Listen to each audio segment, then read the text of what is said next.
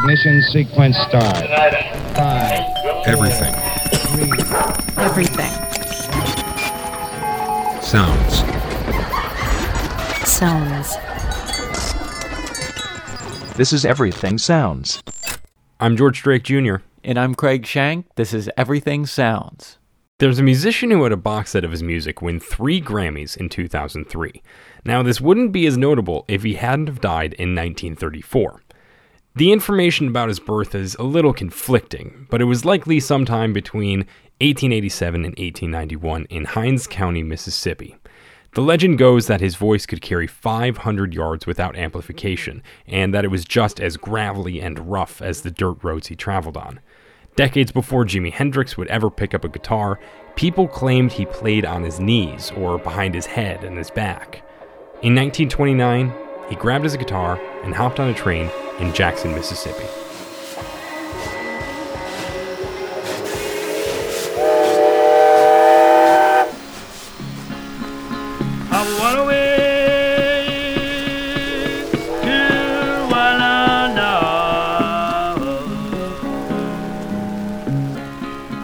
He was on that train for over 600 miles until he reached the station in Richmond, Indiana.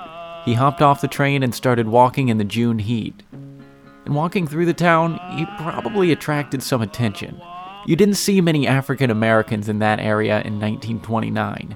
In fact, over 250,000 Ku Klux Klan members lived in Indiana in the 1920s.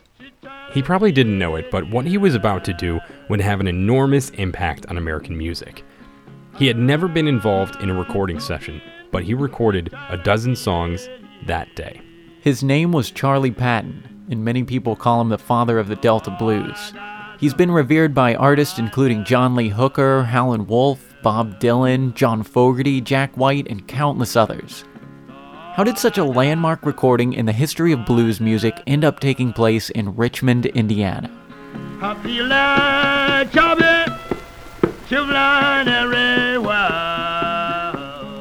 To answer that question, we've enlisted the help of Rick Kennedy. Rick Kennedy, and the author of Jelly Roll Bixen Hoagie. Rick moved to Richmond in 1980 and lived there for 3 years.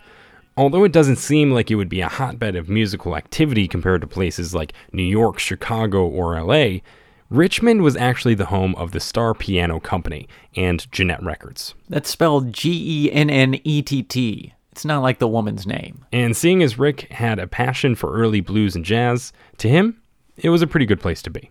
However, when Rick arrived, the community hadn't yet recognized its own musical legacy. A few years passed, and Rick started thinking about writing a book in the late 1980s about the history of Jeanette Records and the Star Piano Company. He moved from Richmond a few years later, but he still had the book on his mind, and he had some ideas about where he could start. When I lived in Richmond, I ran into a lot of people who were elderly who had retired from the Star Piano Company, and that was a wonderful thing. So just an informal gatherings, just being a reporter in town, and I really got a good flavor for how the Star Piano Company, how important it was to the community, their relationship to Jeanette Records, which they thought was just some goofy offshoot. No one took it seriously. Rick knew it was worth documenting, so he began conducting interviews in the early 90s. And if he had waited much longer, some of that history may have been lost entirely. Many members of the Jeanette family, former employees, and musicians passed away soon after Rick was able to get their stories. I mean, literally within weeks or months after I'd interviewed some of these folks, they passed away. He also had an excellent resource that helped him fill in many of the gaps in the history of the label. There's a guy by the name of John McKenzie who during the 1960s was fanatical about Jeanette and had interviewed employees and musicians associated with the label. And then he passed away as a young man in the 1980s, and all of his transcripts have been made available to the Indiana Historical Society. And without those, I probably couldn't have done the book.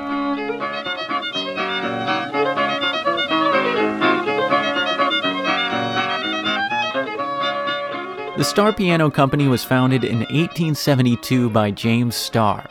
They had additional investors by the turn of the century, and some of those investments came from the Jeanette family. Henry Jeanette was the major investor in James Starr's Piano Star Company. Starr became one of the 10 largest piano manufacturers in the country between 1910 and 1915. And in 1915, they decided to expand their business into phonographs and recordings. Now, they already had a studio set up in Manhattan, but later, they decided to have another studio closer to home. And then in 1921, they put a second studio in Richmond, Indiana, in a very primitive storage shed along the river. And it was really in that recording studio in Richmond where their most important records were done. We'll tell you more about those important records later, but to really appreciate them, you need to know why Rick referred to the studio as primitive. That doesn't mean that Jeanette didn't have the resources to build a proper studio. They just didn't have the knowledge. Recording was so new back then, it wasn't really established how to build a studio like we know it today. Sawdust was put in between the walls for insulation, and they had curtains on the walls, which were kind of like a 1920s version of foam acoustic tiles. And not only that, the president of the company, Harry Jeanette Jr., he brought a rug into the studio, but he didn't put it on the ground. He brought a big Mohawk rug and he hung it on the wall so that would serve to deaden the sound, take the resonance out of the little room. But it couldn't help them out in some situations. If there were problems, for example, if the train was coming across the ridge of the Whitewater Valley, it'd create vibration and noise, so they had to stop recordings for that.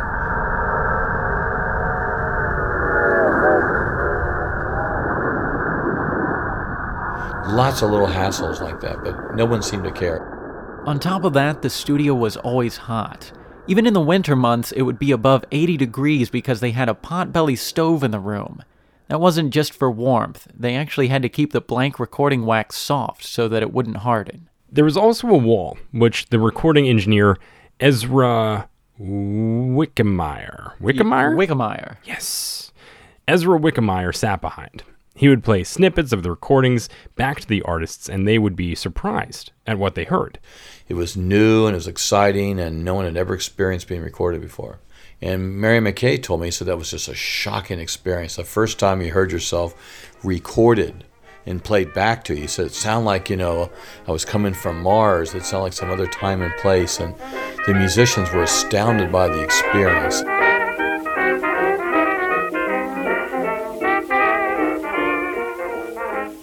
Musicians might have been nervous coming into a recording session to begin with, but stakes were even higher once the recording started.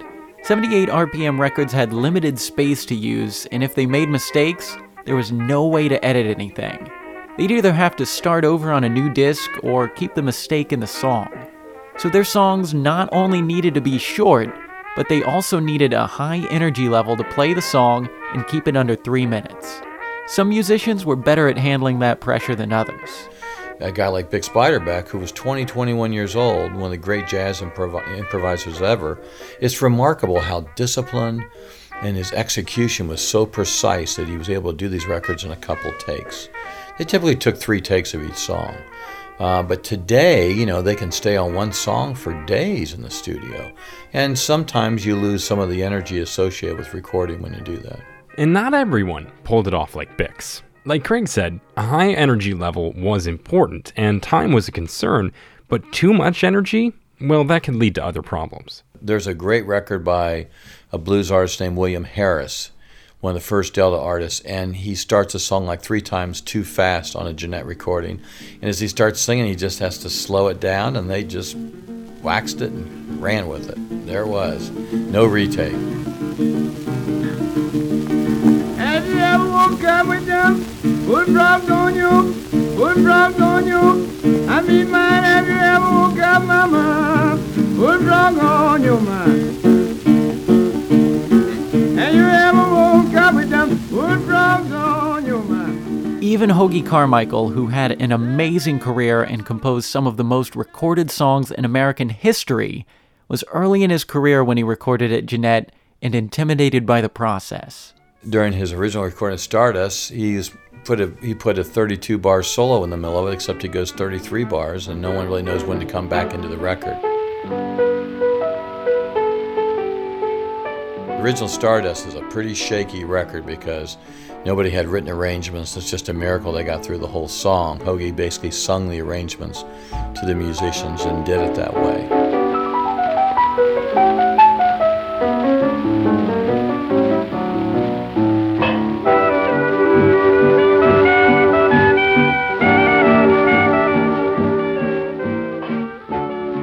Those examples are part of the reason the Jeanette story is so unique.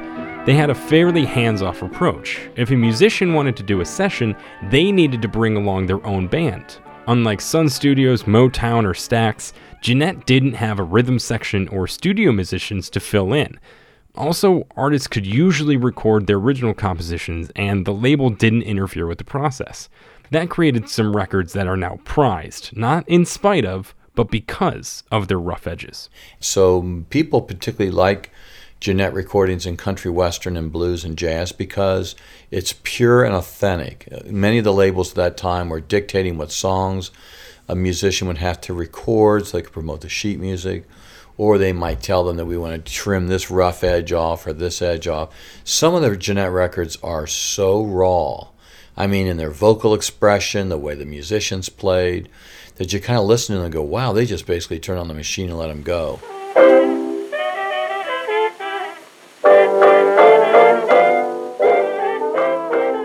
One session that technically had some of those rough edges and ended up being an important recording in the history of jazz was King Oliver and his Creole Jazz Band.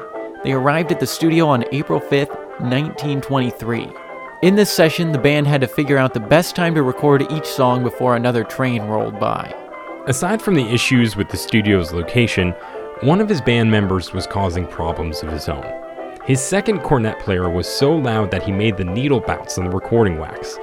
They decided to make him stand a few feet back from the rest of the band as they huddled around the recording horn.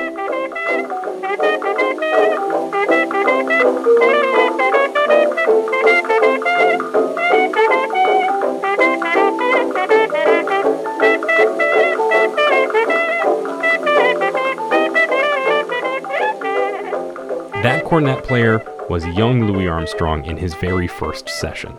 This is one of the earliest recordings of Louis that we have today, courtesy of Jeanette Records and the Richmond studio.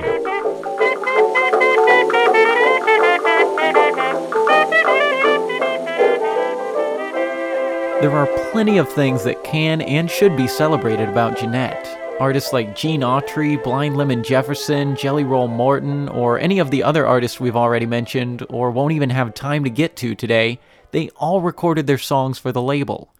This allows us to still hear some of those popular songs of that era today.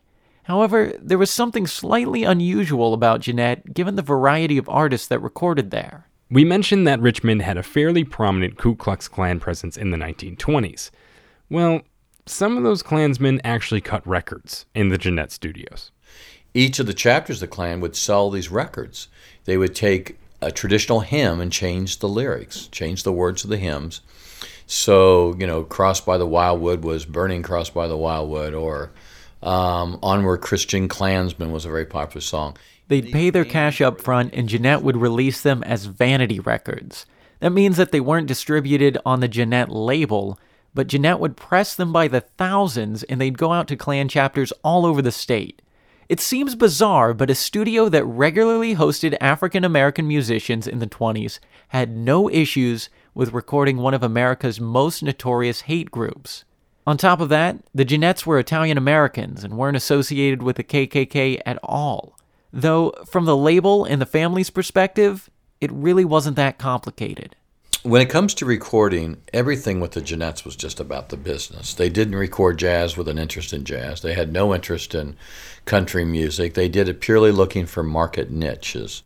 Given that they were in Richmond, it shouldn't be surprising that some of the employees at the Star Piano Company and Jeanette were Klan members themselves.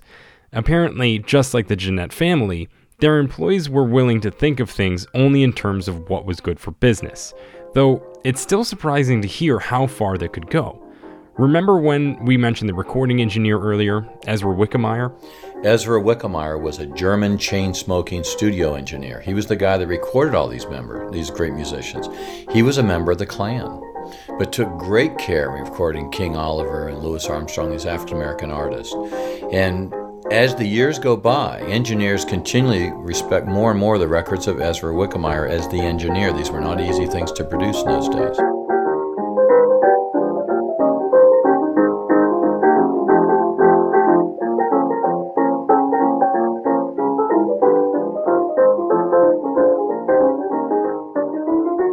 Situations like that may seem difficult to rationalize, but Jeanette and their employees didn't have to support those contradictions for too much longer.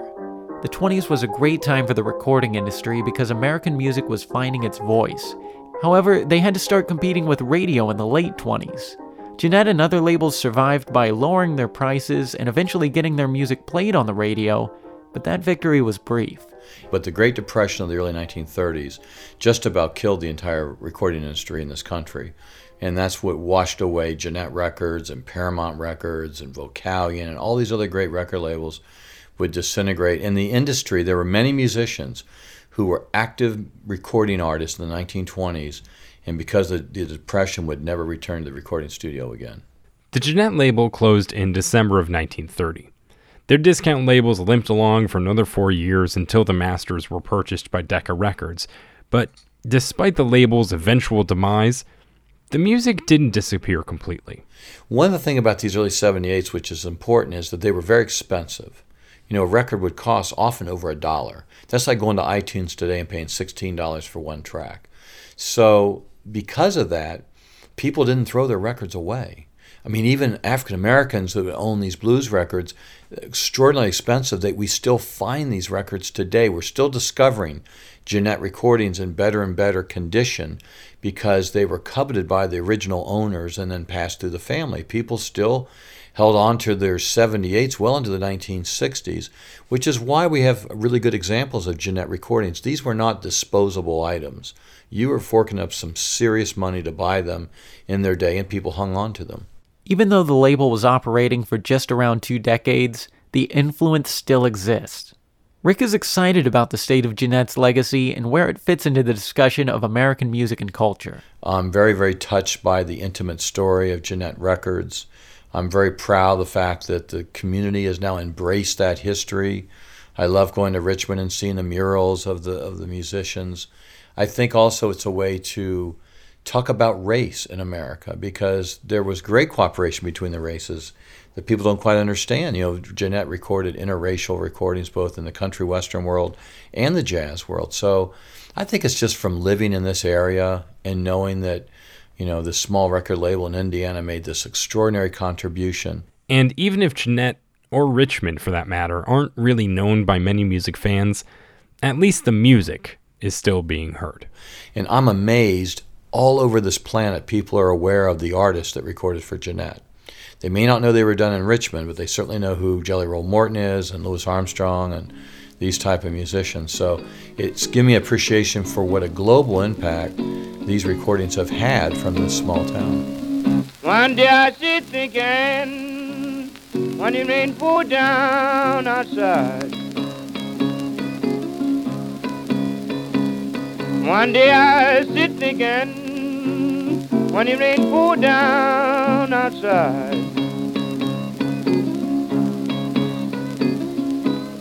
And the more I thought the more I began to cry. We've got links to find out more about Jeanette Records, their recording studio, and Rick's book, Jelly Roll, Bix, and Hoagie at our website, everythingsounds.org. We've also got a list of the songs featured in this episode and some additional recommendations of songs recorded for Jeanette.